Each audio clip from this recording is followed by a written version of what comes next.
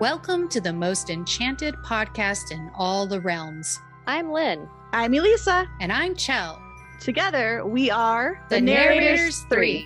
And this is Once Upon a Rewatch, where all plot devices come with a price. Welcome to Once Upon a Rewatch, Season 4, Episode 4, The Apprentice. The air date for this episode was October 29th, 2014. The writers were Andrew Chambliss and Dana Horgan. The director was Ralph Haymaker, and the title card featured an enchanted broom. We begin in the past of a long time ago, where a man is sweeping in the crumbling ruin of a castle. Suddenly, the torches blow out and the unknown man takes out a sword and tells the entity to show itself, addressing it as the Dark One. The Dark One, soon to be revealed as Zozo, Rumpelstiltskin's predecessor, wishes to open a magical box, but the man, revealed to be the sorcerer's apprentice, is ready to face him. Oh, Suso's back. Sorry I called you bootleg John Malkovich last time back in season 1. I did not remember that you were Wormtongue at the time, and I'm very sorry I didn't recognize you. Oh shit, that's right. So the Dark One knocks him aside and attempts to open a box, but is repelled by an enchantment placed on it by the sorcerer himself. Oh, don't throw him, he's old.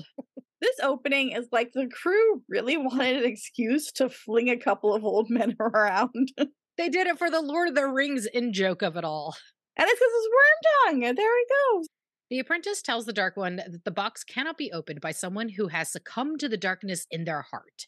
The Dark One vanishes in a rage, and the apprentice says that no Dark One will ever possess what is contained within the box. This opening is so bad it caused me physical pain. It was not the strongest cold opening. I mean, they tried something different, and it succeeded at being different. Bad. The word is bad. I did really laugh at Zuso's delivery of the line, an enchantment. So, I got some joy out of it. At least you did. I wanted to go into the sea. You didn't even laugh at the old men spin flipping? Oh, wait. I know you didn't, because I was there. You didn't laugh. You were just like, this is bad. Mm-hmm. You were just like, this is so bad. And I was just like, but I think I had my head in my hands at this point. You did. Oh, God. So early. Yeah, there are a number of questionable choices in this episode, let's just say. So we immediately skip to the present day, where the jeweled box is sitting before Mr. Gold at the pawn shop.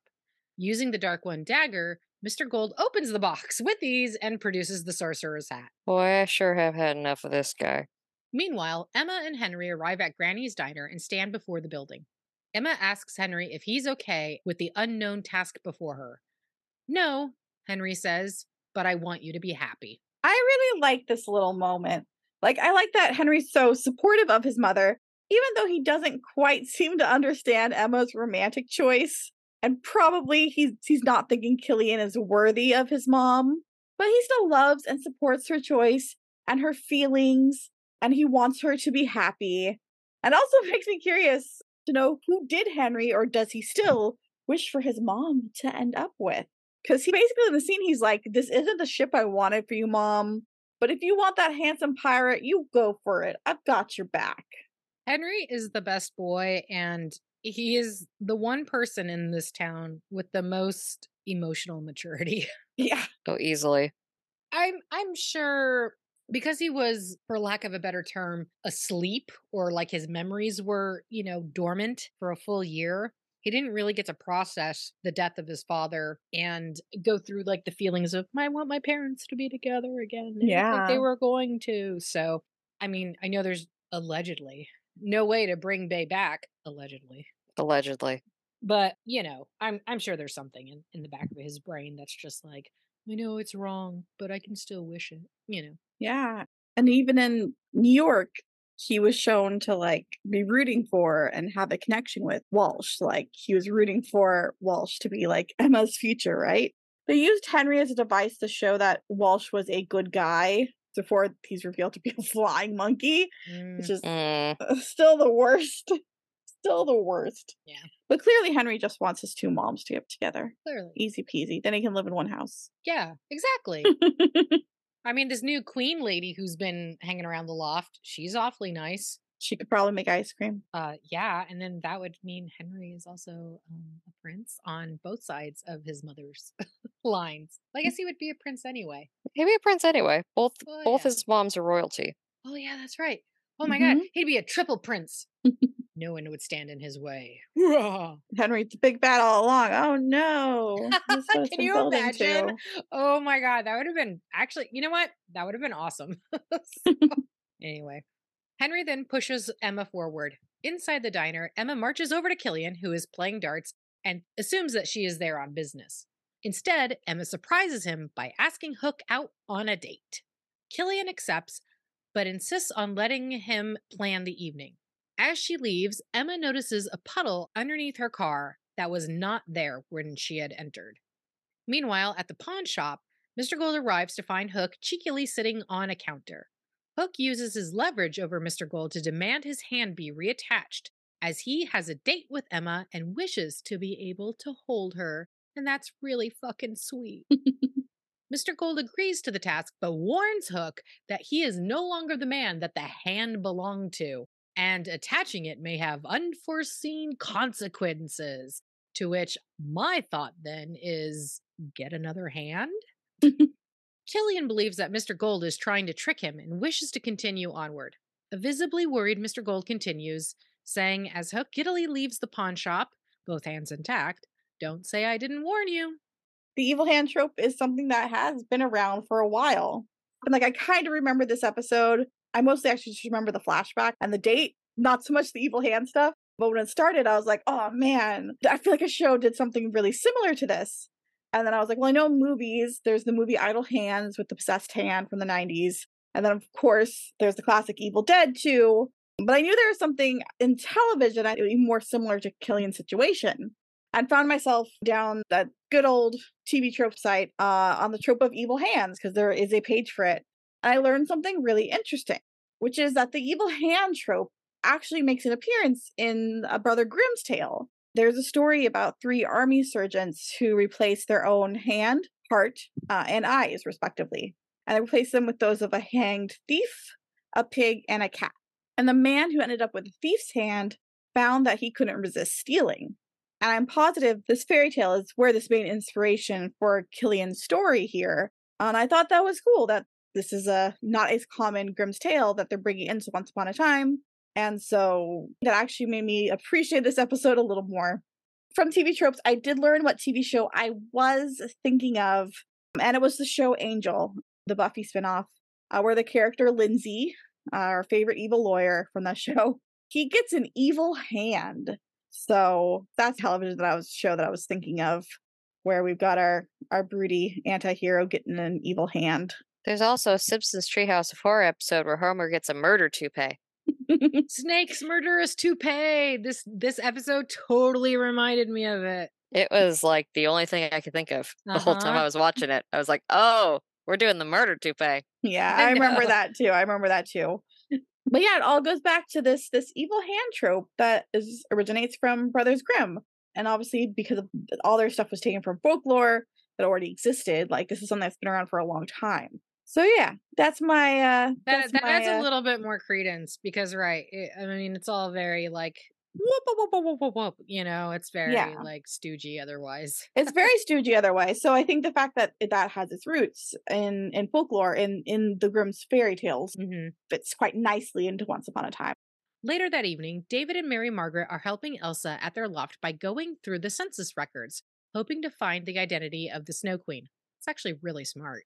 Emma interrupts, asking their opinion, wearing a dress for her date with Hook, and all three of them are breathless, especially Elsa. No, I'm just kidding. Where am I? Emma sees the work before the trio and offers to stay and help, but Elsa encouraged her new bestie to go and live her life. Mary Margaret snaps a Polaroid of Emma cooing over her daughter's big date, which is such a cute, cute, cute scene. It's super cute. I really loved everyone seeing her off on her big date, like it's prom or something. It was adorable. definitely Snow and Charming getting to like live a moment they would have missed from Emma growing up, and also a moment Emma never really got growing up. So it was a really sweet scene. I also love the addition of the Polaroid because I think that's like a nice nod to the tech they would have had in 1983 when they first came to Storybook. Yeah. Hook soon arrives wearing modern clothes, which leaves Emma rather stunned. He then presents Emma with a red rose from his newly restored hand. Hook tells Emma to refer to him as Killian and escorts her away with only a half-teasing remark from David offering to drive them. After the lovebirds take off, Mary Margaret, Elsa, and David resume their task. In the enchanted forest of the past, Anna arrives at Rumpelstiltskin's castle only to find he knows more about her than she anticipated. Anna immediately comments on Rumpelstiltskin's skin. And I'm like, girl, you can't just comment on someone's skin like that. It's rude. I know. I like that he wasn't expecting that either. And was like, oh my God. like, you can't just say that. She's like, who raised you? I'm really sensitive. Honestly, in other circumstances, I could see Anna and a more benign Rumpelstiltskin kind of getting along because they both have like chaos energy that I actually think would complement each other in, like I said, like a very fluffy AU where he's only like mildly irritating, and not like straight up evil. Not a war criminal. Not a war criminal, right? Exactly, because they play off each other actually really well. Mm-hmm. The Dark One reveals that Anna's parents paid him a visit on their journey seeking answers.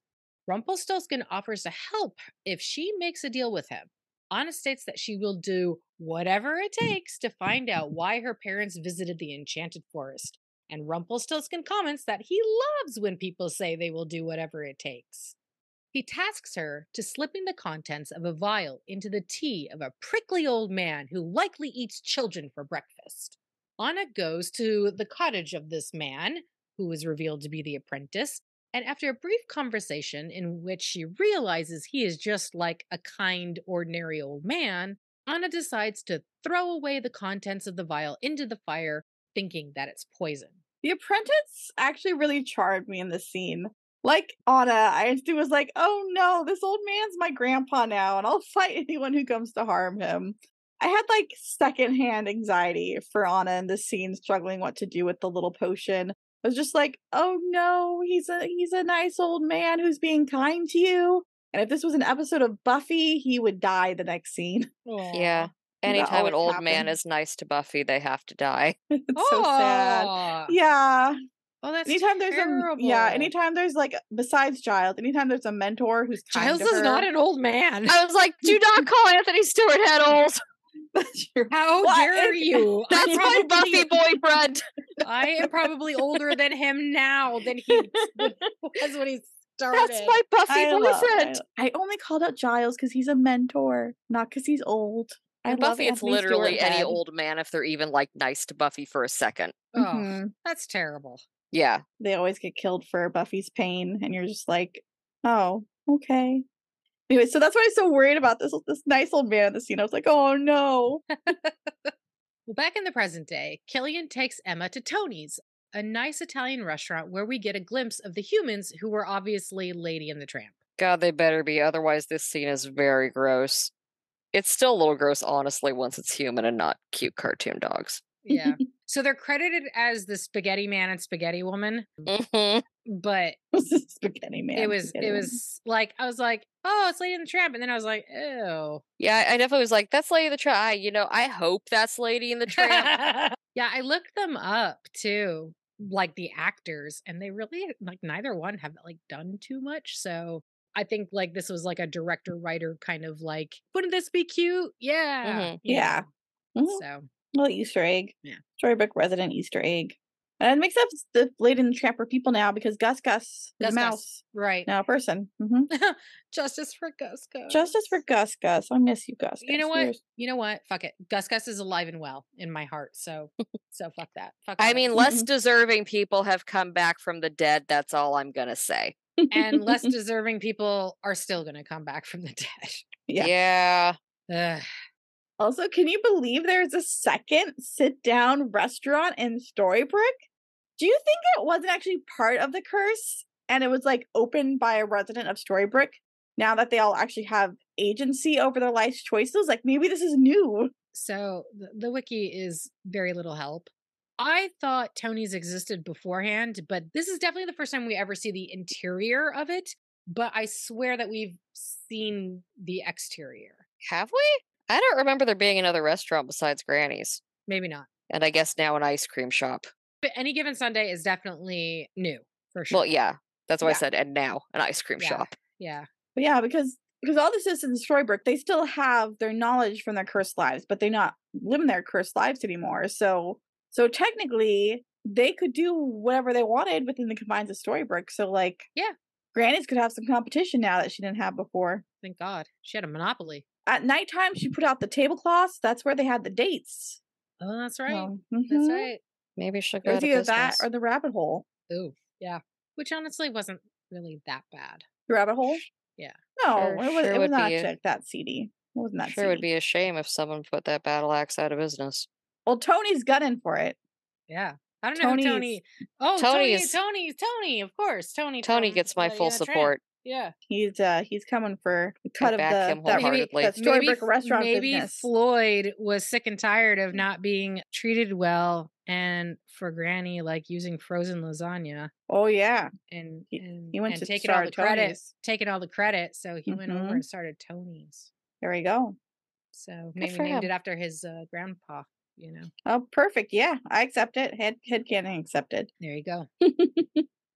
Emma and Hook are noticed by Will, who tries to exit without them noticing, but accidentally knocks wine onto Emma's lap. Hook grabs Will and tells him to apologize to Emma in a menacing voice. When Emma recognizes Will from the incident with the ice cream shop, Will runs from the couple. Emma stands up to run after him, but takes a deep breath and decides to let it go and enjoy her date. Hook looks at his hand and begins to wonder about Mr. Gold's warning. And evil hand possession is not exactly the Treehouse of Horror level hijinks I signed up for with this show, but here we are. Also, can we just applaud Emma? Character growth? I know. I'm so proud of her. She She's like, chose the date. she chose her date. She's like, no, Oh, for I'm gonna do something for myself. Right. Self-care, Emma. This is choose you. You choose you. Meanwhile, Regina and Henry are going through Regina's stores of potions in her vault and cannot find something that will unfreeze Marion. Gosh, I just love this little plot of Regina and Henry working together to solve the mysteries of this season. It's so charming. I love it. I love this development. This is amazing. This is everything I wanted for both of them. So Henry surmises that Robin Hood is still in love with Regina because true love's kiss did not unfreeze Marion. So here's what I don't get. I mean, I know the answer because I've seen this season already. But considering the last few times we've seen True Love's Kiss needed in modern Storybrooke, why haven't they tried having Roland? That's the Yes. kid's name. Yes. That's the kid's name. Okay. Yeah. Why haven't they tried having Roland kiss Marion? Like, that worked with both Emma and Henry and Regina, and they're pulling Frozen into this arc, which at its center is that the love between family is strong enough to break a curse. So, like, why place all your bets on Robin Hood breaking the curse? I don't know. It seems poorly thought out and not in keeping with the show's own lore to not even try. Roland only loves Regina as his new mom now, too. Roland's like, she would buy me ice cream like every time we went out. Like, we learned that last week before the Frozen situation happened. So clearly superior. Yeah, I have a feeling Roland is like, I don't know who this other lady Dad has been hanging out with is, but she pales in comparison to Mama Regina. Regina's my mom now. I love Regina. Regina says that this time Henry may be too young to fully understand everything, which I call bullshit on because this kid gets everything. But I get it. She just doesn't want to talk about it. Elsewhere, Hook walks Emma home, and at the door to the loft they share a kiss after Emma jokingly invites him in for coffee with her parents, a newborn, and a human ice maker. Killian says they will just have to wait until next time, as he asks her out on another follow-up date. In response, Emma kisses him. During the kiss, Hook notices his left hand acting aggressively. Christ. Killian just staring at his evil hand while kissing Emma was so funny and weird. And like, Emma deserves a better kiss than this. Stop staring at your evil hand for a minute. Right? She's just like, I'm like, I know. Like, don't need to. "Arr." Just I'm in like, this are you in moment, love you with don't- her or your hand? hand. It's just like, it's very Outer Limits. No, it's not even Outer Limits. It's Tales from the Crypt. It's just like, oh my god, what fucking level of creep show is this? Did you see this is our friend Andrew Chambliss. I did say that, of course. Mhm. But I saw he had a handler, you know. He had a handler, which is why this episode is a mixed bag. It's Yeah. a mixed bag. There are definitely good stuff in here. The good stuff in here. There are some nice moments in this episode. There is a good stuff in here. There is a good stuff in here. But there's also evil hand. Yeah, there's a lot of that. Emma walks inside and basks in the glow of her kiss for approximately 5 seconds before cheerful Mary Margaret eagerly asks for all the details about her daughter's date. Emma pardons herself to go to bed, remarking that she can hear her parents as they marvel upon her happiness and Killian's reformation. Meanwhile, Hook runs into a drunk Will Scarlet trying to break into the library and punches him in the face when Will refuses to stop. Hook again is put off by his hand controlling his actions and tells Will that if he informs anyone of what happened, he will be a dead man. You leave Will alone, Killian. Don't you hurt him with your evil hand. Even if I guess maybe Killian's just really concerned about supporting his local library. Supporting us, your local library. Do you have a card? Do you have a card for that? You know Respect how those hours. hard Bell works to keep this place nice. She's a one-woman show in there. Yeah, I mean, I shot her once, but I respect her. It wasn't She worked personal. hard. It wasn't personal.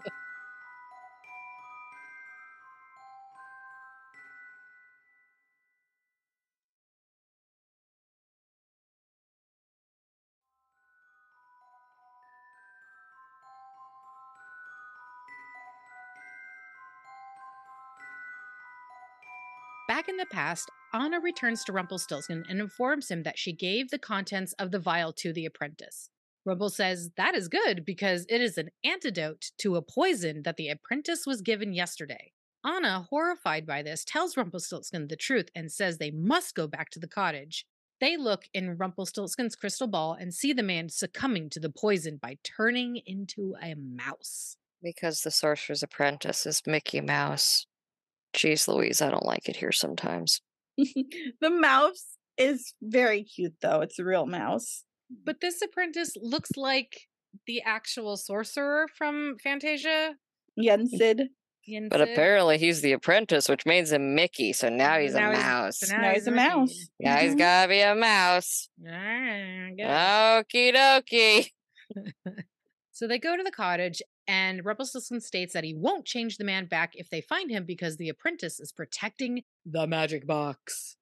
Anna realizes that Rumpelstiltskin is the person who poisoned the apprentice. And welcome to the plot, Anna. He goes on to tell her that the man is just the first line of defense. In order to open the box, he needs magic from someone who had been tempted by their inner darkness only to turn away from it. He was planning on Anna not to give the antidote. Anna insists that she doesn't have inner darkness, as she was never tempted to give the apprentice the vial contents anyway. Rumpelstiltskin reminds her that due to the contract, she will spend the rest of her life in his tower. He then taunts her by stating that Elsa will be guilt-ridden and heartbroken since Anna left because of her and become a monster again. He also states that the wedding will now be off. Anna refuses to accept this and holds a sword to Rumpelstiltskin's heart, demanding him to rip up the contract. He urges her to run him through the sword, but she collapses after having thought about actually killing him. Dang it, Anna. I was rooting for you. Anna going straight for the sword and telling him to rip off the contract was very, very good, though. She got quick reflexes. Yeah, but no follow through. Yeah, because she's a good person. She got a gentle heart. Mm. She's got the rage. She got a gentle heart, though. Did you just go, Disapproving Marge Simpson noises. Mm. I feel like she would do well spending some time with Mulan. That'd be cute. That'd be cute. That'd be very I like cute. that. Her, That'd be cute. Mulan, and Merida. Oh my god. That would be cute. That'd be super cute.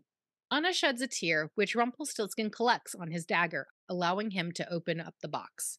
Anna chides Rumpelstiltskin for using her love for Elsa as a weapon, but he replies that love is a weapon. It is just that so few people know how to wield it. Even though the flashback story here is really feeling a bit silly at some of these times with what the spinning old men and the mouse, but Anna's actress really gives it her all during this and like the next scene that follows, and still really makes you like feel for her throughout all this. So I just wanted to give shout out to the actress playing Anna. She really holds her own through some of these more ridiculous moments and the more serious moments. I think she's doing a great job. Mm-hmm. Flash forward to Storybrooke. As Mr. Gold is preparing to go home in his car, Hook enters the passenger door and demands that Mr. Gold replace his hand with his hook again. Gold refuses, saying Hook should have heeded his warnings. Hook threatens to inform Belle of the dagger, but Gold then tells him that he has swapped the daggers and that Belle has the actual dagger now. Mr. Gold says he will replace the hand once Killian does a favor for him. He refuses to give Hook a definitive date or time, and Hook states that he can find a way to remove it without magic. Mr. Gold tells Hook that since his magic restored the hand, only his magic can actually take it off. Enraged, Hook thrusts the hook into Gold's chest. However, Mr. Gold is unharmed, stating that he would have thought that Hook would have learned the first time he tried to kill Rumpelstiltskin that way. Hook states that it wasn't him that did that, and Mr. Gold states that the next time he may harm someone else who he actually cares about. Hook insists that he will do whatever it takes, and Mr. Gold says that he loves it when people say that. He then tells Hook to meet him at the docks in the morning. Hook is really giving Big Jeff from Coupling asking a chef to chop his leg off because he's met the girl of his dreams, but he has too many legs. I've got too many legs. What? I have no idea what this reference is. Okay, it's an old British TV show named Coupling, and it's basically all about a bunch of like early 30-somethings who are terrible at dating. And Jeff is super, super, super awkward. And he meets this absolutely beautiful girl, and he like keeps telling this lie that spins out of control to make himself seem cooler. And one of the things is like in a panic, he says, "I've only got one leg," and things start going really well with this girl. And she's like, "Come back to my house," and he's like, "Shit, she's gonna figure it out." And they're in a restaurant, and he like asks the chef to chop his leg off because he's like, "I've met the girl of my dreams, but I've got too many legs." So that is Hook in this moment. So that's all I could think of was I've met the girl of my dreams, but I've got too many legs. Too many legs. Yeah, Coupling was... They made like a US version, didn't they? They did. It did go well. Here's the funny thing about making the US version of Coupling. Coupling was the UK wanting to remake Friends. And they took their own spin on it. So it wasn't a direct remake of Friends, but Coupling is the UK wanting to make Friends. And then the US was like, oh, we'll make it here too. And you're like, guys, that was them trying to make Friends. It was actually Stephen Moffat's first big project. Which looking back in retrospect, yeah, but it's loosely based on him and his wife when they were dating and not married yet. That's why the two leads of it are Steve and Susan. Oh, okay. Did he Steve have too many legs? No, that's Jeff. Oh, that's Jeff. That's Jeff. Jeff is their super awkward friend. I wonder who he's based off of. Steve's actor I love so much, though I can't remember his name, but it's Commander Norrington from the Pirates of the Caribbean movies. Oh, yes. Davenport. Jack Davenport. Yes. Jack Davenport. Yes. Oh, yeah, I love Jack Davenport. Funny. Mm-hmm. Oh, he's so funny. I love him. I love watching Pirates of the Caribbean, but with like the commentary with him and Keira Knightley. I need to watch that. Oh my god, it's so hilarious because it's just them like ragging on each other. Especially her going, "There you are, so vain, looking at yourself again." He goes, "I am. Look at me. I'm so majestic." No, it's great. Jack Davenport is married to Michelle Gomez, who played Missy, the master on Doctor Who. No way! Oh my god! Yeah, how hot is that?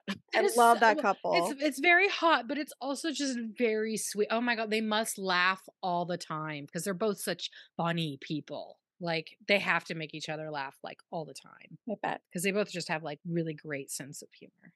Okay, where the fuck am I? The next morning, Emma is driving through the town when her car spins out on a small patch of ice.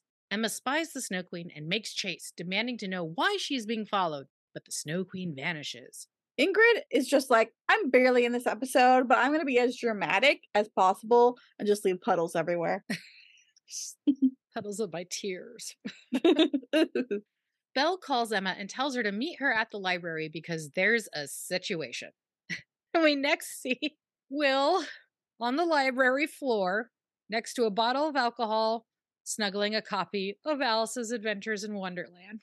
Will drunkenly sleeping and cutting the book with like a brick by him too was such a good visual, and it told so much story in just a quick scene, and I loved it. I love this moment in the episode. I do too.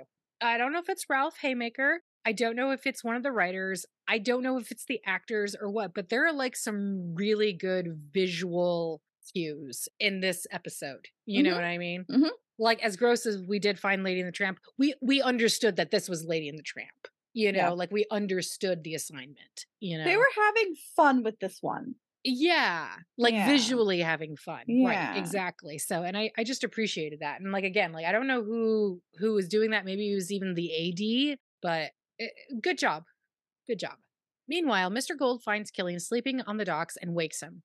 He produces a broom and tells Hook it is going to help him find an old friend. When Mr. Gold lets go of the broom, it begins walking off and he tells Hook to follow it. This was probably the 12th time that I said, what? No, this is stupid. This episode. Like, why? This is so extra in the most needless way. It's so dumb. It felt like one of It those hurt my moments feelings. that it was specifically there to clip out for the trailer. Probably. You know, it felt like one of those moments Probably. where they're like, we want to have the broom from the Sorcerer's And then there are Apprentice. visual cues where they then just beat us over the head with an enchanted broom. And then you're like, I get it. Shut the All fuck right. up. All right, I understand. Yeah, we get it. He's supposed to be the like he's we've the Sorcerer's seen Apprentice. We've seen the damn hat already. Seen the hat. You played the music. We got it. Yeah, it's fine. He's a mouse now. We got it. It's fine. We see what you're doing here. We're good.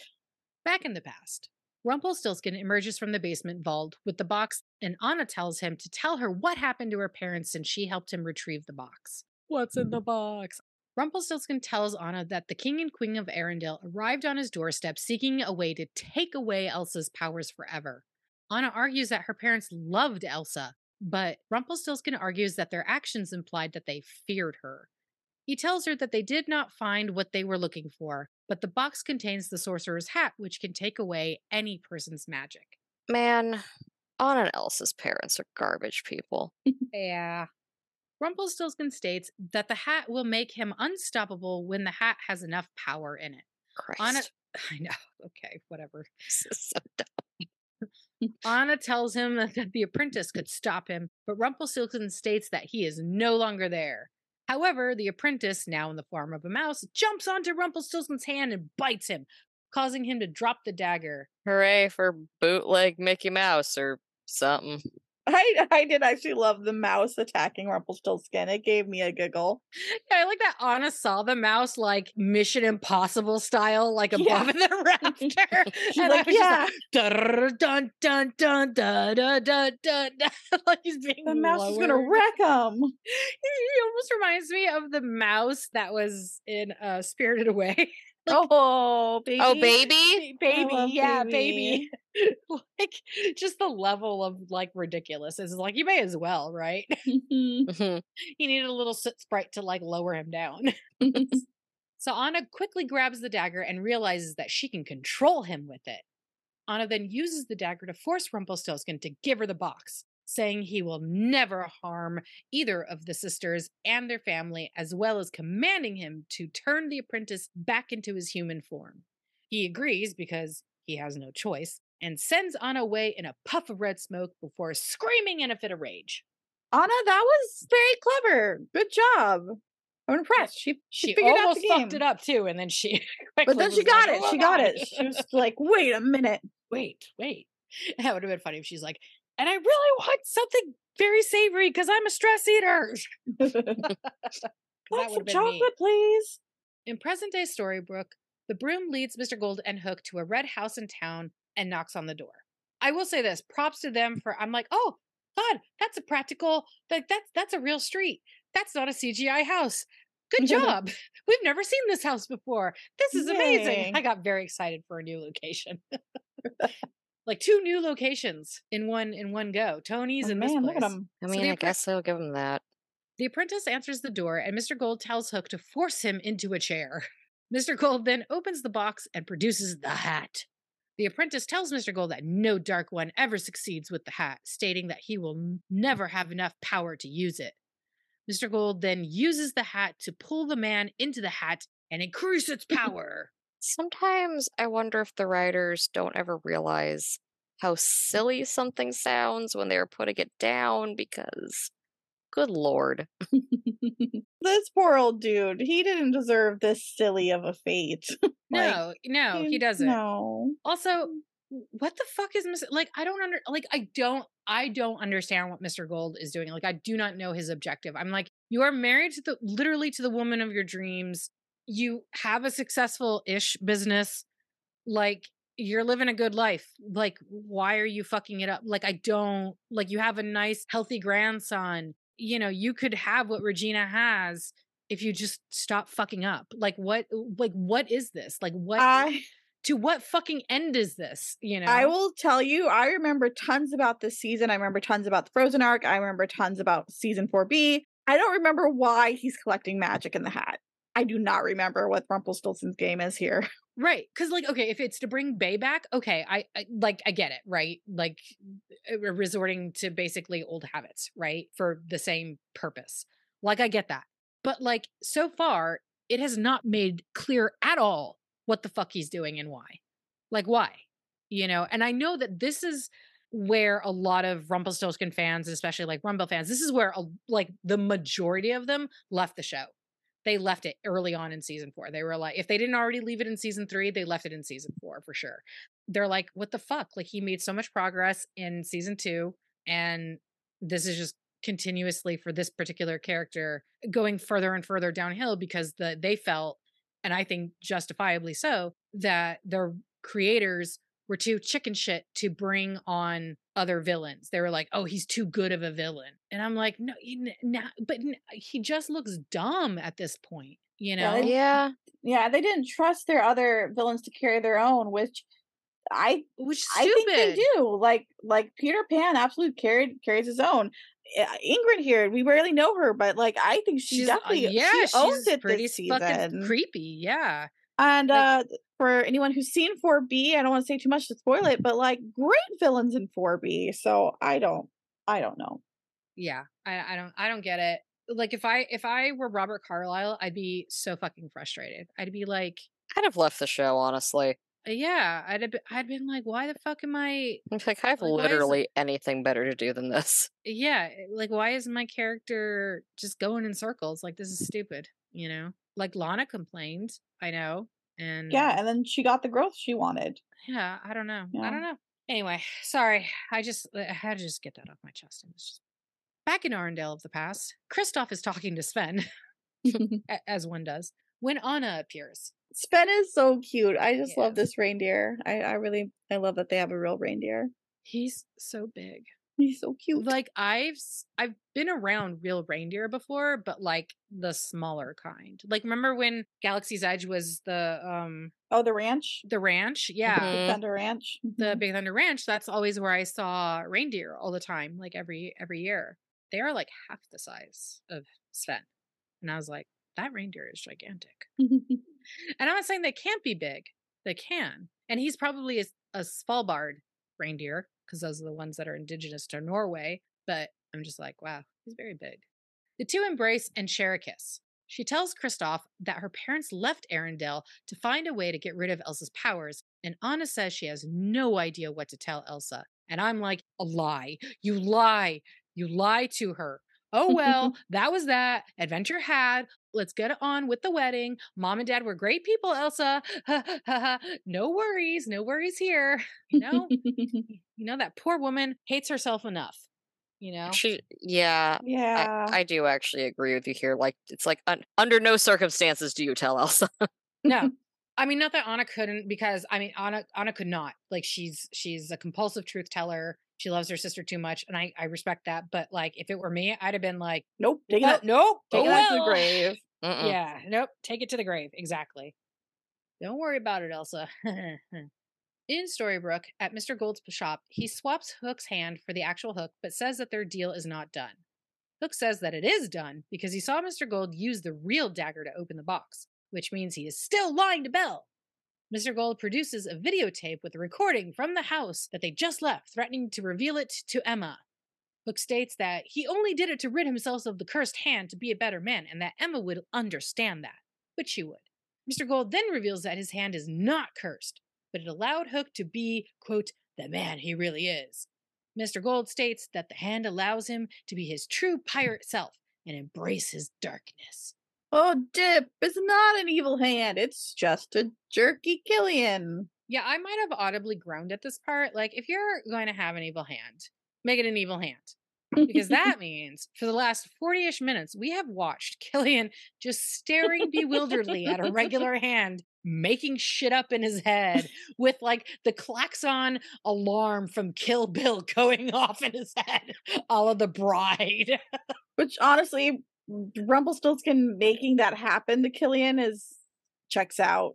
And I'm Just just being like, I'm like, Killian, what does it say about you and your self-esteem and your confidence in yourself that you're letting this guy just fucking get to you? Like playing mind games. Evil with hand you. now. I have an evil hand.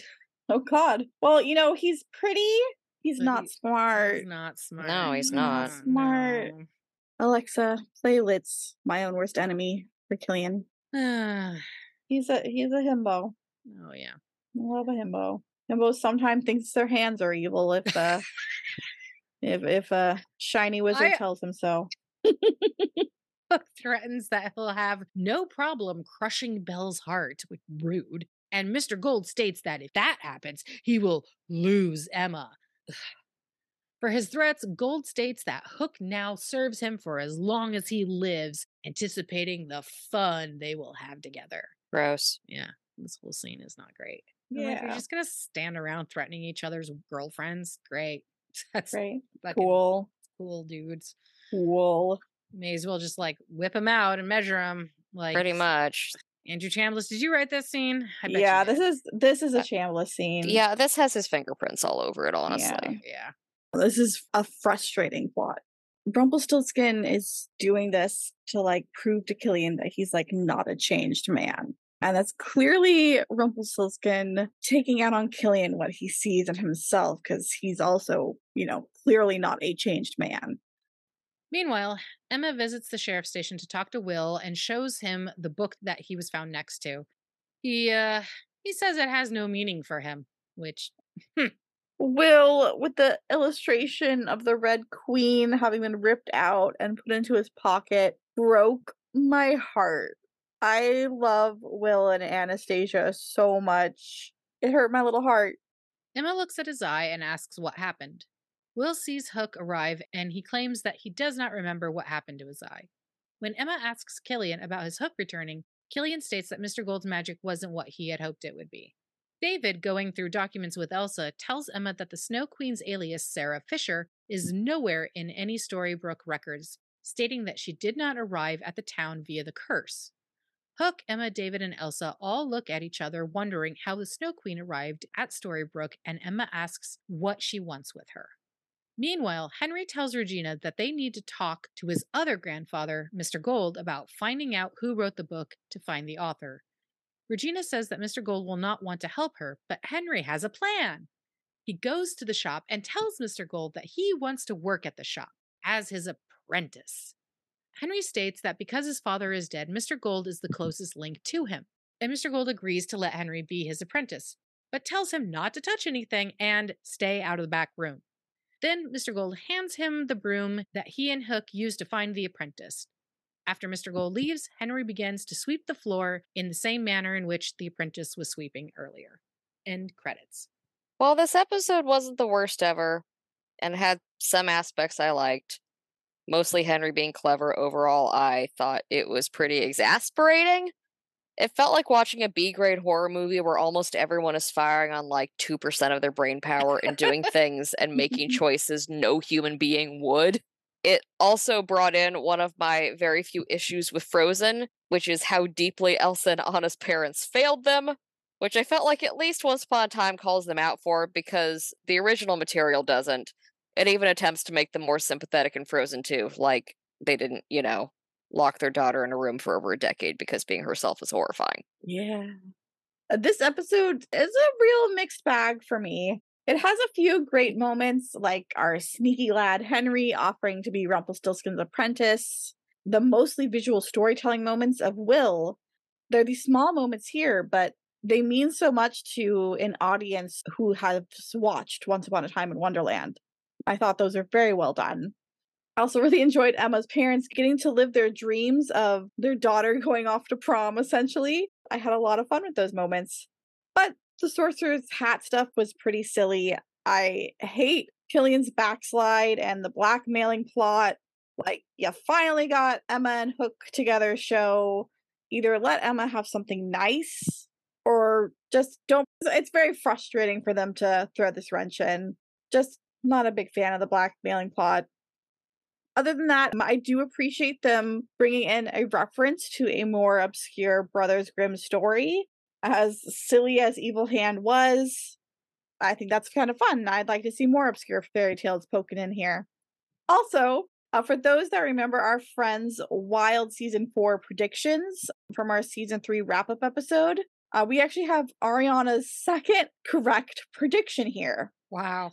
While the circumstances are not the same as her prediction, she did correctly guess that Henry would become Gold's apprentice. She's gonna be so thrilled that she got to right so far. Yeah. I love Henry so much. He is his grandfather's lad, devious, but with Snow White's charm and dimples.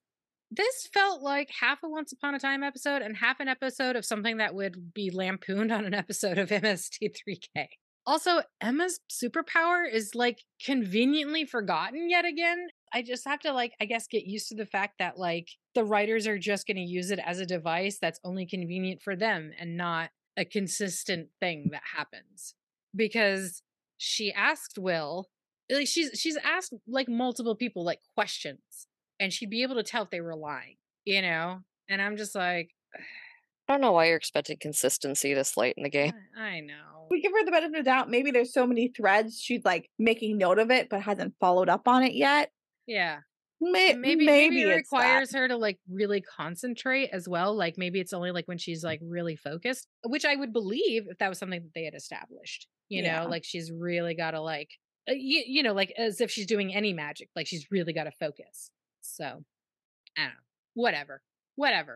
Let's move on to costumes. Emma looked so cute in her ponytail and pink dress. Emma's dress was custom made for this scene specifically by the costume department. So I hope Jennifer got to keep it. Nice. It was really cute. Mm-hmm. They really styled Emma different for this one. Mm-hmm. You can tell that she was very nervous and excited about this first date.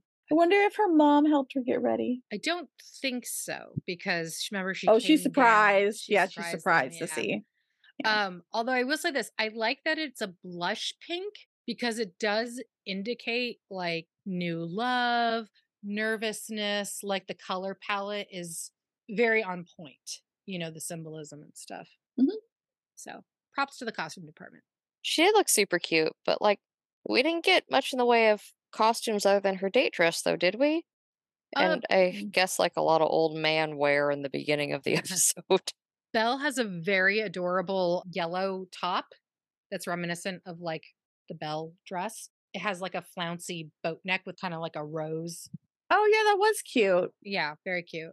Yeah, I do not remember it. That's okay. I mean, she was in it for so briefly. I'm actively looking at the photos. Yeah. I was about to say, I'm surprised you noticed it because Belle's in this episode for a sneeze. Yeah, it's because I'm looking at costumes. This is the start of our modern wear Killian, who I think we have for just the rest of the show. Oh, nice. Yeah, he looks very handsome. He looks good. I think the look they picked for modern Killian was right. Mm-hmm. It feels in the spirit of his what he wore as a pirate. Yeah, That like a fitted motorcycle jacket. It's not like a proper motorcycle jacket, like it's a fashion, and Yeah. it's nice. Mhm. Yeah, I like it a lot. It is now time to play Who's That Guest Star? So, in season 4, episode 4, we have Timothy Weber as the Apprentice. Canadian character actor Timothy Weber is best known for his roles on Loudermilk, War of the Planet of the Apes, Arctic Air, Men in Trees, The X-Files, North of 60, Call of the Wild, and Supernatural. Fun fact, he was in the second episode of Supernatural, like first season, second episode. That's the one he was in, which just feels wild since it was so close to the beginning. And Lynn and me both recognized him right away from that early episode because we actually, well, number one, we actually just watched the early years, but we've watched the early first few seasons quite a bit in college. So we're like, oh yeah, it's the guy from the Wendigo episode. Nice. He was on Supernatural before the rest of them were. Before it was cool. Before it was cool. Or should we rephrase that? When it was cool. When Oh, it was God, cool. yeah, no kidding. He was on Supernatural when it was still cool. Before you didn't go to gay super hell. Just remember what that necklace told us. You're only gay once. What? Oh, there's so much to explain.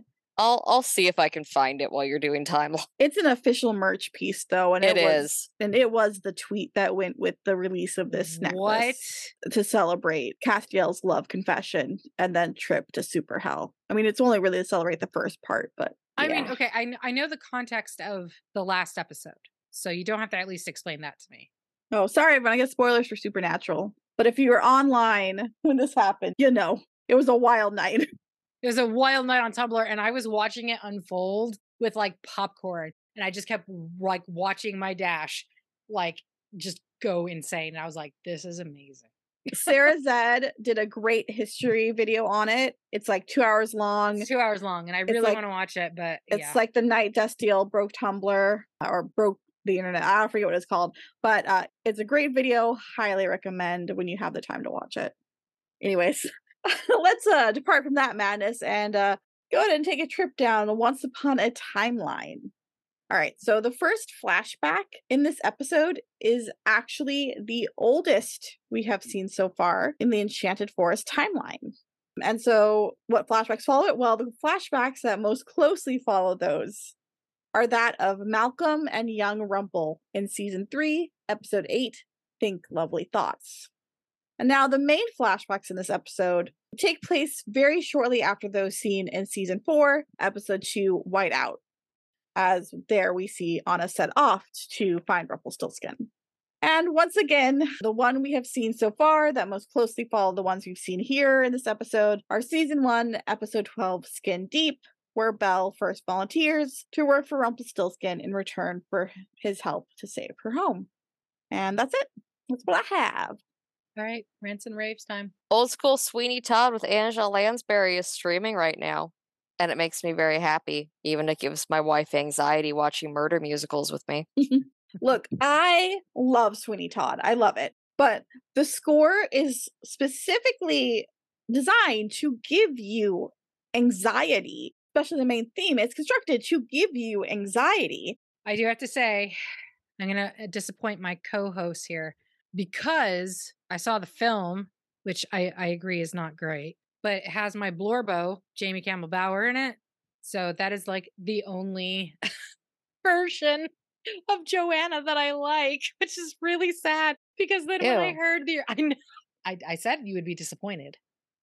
This is an audio medium, so you can't see the way my whole face crumpled up. I can visualize it because I've been on the opposite end of that face before. This is not the first controversial thing I have said to you. But I love Jamie Campbell Bower. Otherwise, yes, I still need to see the Angela Lansbury. So I'm very happy that it is streaming. So now I can watch it. I do love him as Anthony because he brought me my favorite meme of all time, which is someone who photoshopped a banana in his hand and just did screen caption, "I'll peel you, banana." Nothing makes my sister like lose it laughing than me just sending her "I'll peel you, Joanna." But anyways, yeah, back on the score. The score of Sweeney Todd is absolutely mini tracks designed to give you that sense of anxiety. So it's incredible. I love Sweeney Todd, but it does make me very anxious watching it, which is completely intention. That's the intention, the intended feeling it's supposed to give me. And as someone with high anxiety, it sets it off and I love it. I'm having a good time, but man, does it put me on edge. But speaking of Sondheim musicals, we recently saw the national tour of Into the Woods. Lynn's mom took us, and it was so good. If you have a chance to catch it on this tour, I highly recommend it. It's a great cast. And the Milky White puppet was so cute. That cow had the saddest eyes, and the puppeteer was fantastic. So I've only ever seen a high school production of Into the Woods, and I was too mesmerized by the comedic timing of the kid who played Milky White to remember anything else, because I was laughing my tits off. They have like this music number, right? Like Jack and the cow, like he's singing about his cow and shit. And every time he pauses for Milky White, this kid was just sort of like limply swaying from side to side and would go, moo, moo. And I was doubled over dying of Okay, laughter. that's very funny. It was great. I think like stage parents were thinking, what is that child doing? They're ruining this play. But I was like, this kid is going places. As far as my rave and rants corner, I don't know. I feel like I have nothing but rants. Like I have a chest cold and I'm missing out on all this glorious sunshine that I've been waiting 10 months for. I did have a good time in Seattle, at least, save for some health issues that cropped up. Of course. But highlights include the Seattle Pinball Museum. Oh, so amazing. Eating a fuck ton of good food, some serious thrift finds, and seeing 3 movies that I hadn't seen before. So my friends and I went and saw Across the Spider-Verse Part 1. It was very good. Whatever. So good. I saw Detective Pikachu. That was very cute. I was not expecting to be as excited as I was. It's a really sweet movie. It's a very sweet movie. It's a whodunit. So I think I could actually get my mom to sit through it. And then just like the fact that I've been playing Pokemon Go now for a full year. And so I recognized all of the Pokemon, and that was very exciting for me. I was like, oh my God, look at this. How cute were the Bulbasaur? The baby Bulbasaurs, the Bulbasaurs. And then, of course, let's be real, the real star of that movie, Psyduck. Yes, absolutely. There's a little bit of Psyduck in all of us. At least I feel you can relate. Yes. Psyduck. It's like, just leave Psyduck in the car. Leave Psyduck in the car. And then I saw Free Guy. So it was like a Ryan Reynolds double feature at my friend's house. And Free Guy has our collective Blorbo, Joe Keery, in it. And it's such a wholesome movie. Please see it. Yeah, I haven't seen it. It looked like it could be fun. Oh, I think you would really enjoy it, Elisa. When you need to like have like a pick-me-up, I think you should watch it where you're just like, I just need to watch something really wholesome. Watch it. It was really good.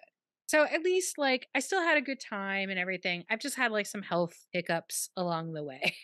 But that's okay because I'm getting better and we appreciate your patience as I've been healing. And also we celebrated my grandmother, my farmor, which is father's mother's in Danish. That's what I call my grandmother. But it was her 100th birthday last week. Yeah. It was a week of activities for her.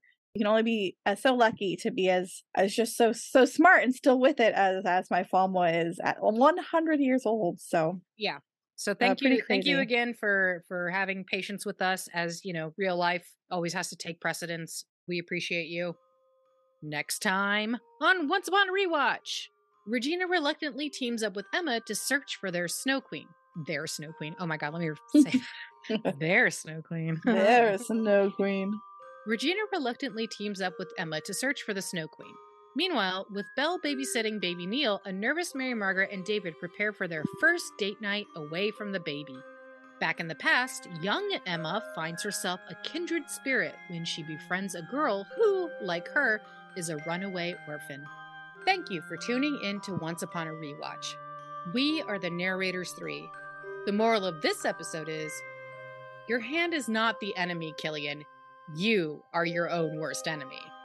Visit us at Spotify for podcasters to answer episodic questions, send us voice messages, or to find out other ways you can help support the podcast. You can find our page at podcasters.spotify.com/pod/show/Once Upon a Rewatch. If you enjoy Once Upon a Rewatch, please leave us a review on Apple Podcasts or on your platform of choice. Talk fairy tales with us on Twitter at Once Upon Rewatch, on Instagram at Once Upon Rewatch, on Tumblr at onceUponARewatch.tumblr.com. The artwork for our podcast was by Lychee Ruru. We want to say a very special thank you to the master of free music, Kevin MacLeod. Our intro music is Frost Waltz, and our outro music is Fairy Tale Waltz. This podcast uses material from episode-specific pages on the Once Upon a Time wiki at Fandom and is licensed under the Creative Commons Attribution Share Alike license. And remember, all plot devices come with a price. You leave Will alone, Killian. Don't you hurt him with your evil man. Your evil hand. Your evil man? Your evil man? Don't you bring your evil man into this. Your little man? Don't you bring that evil down on me, Ricky Bobby.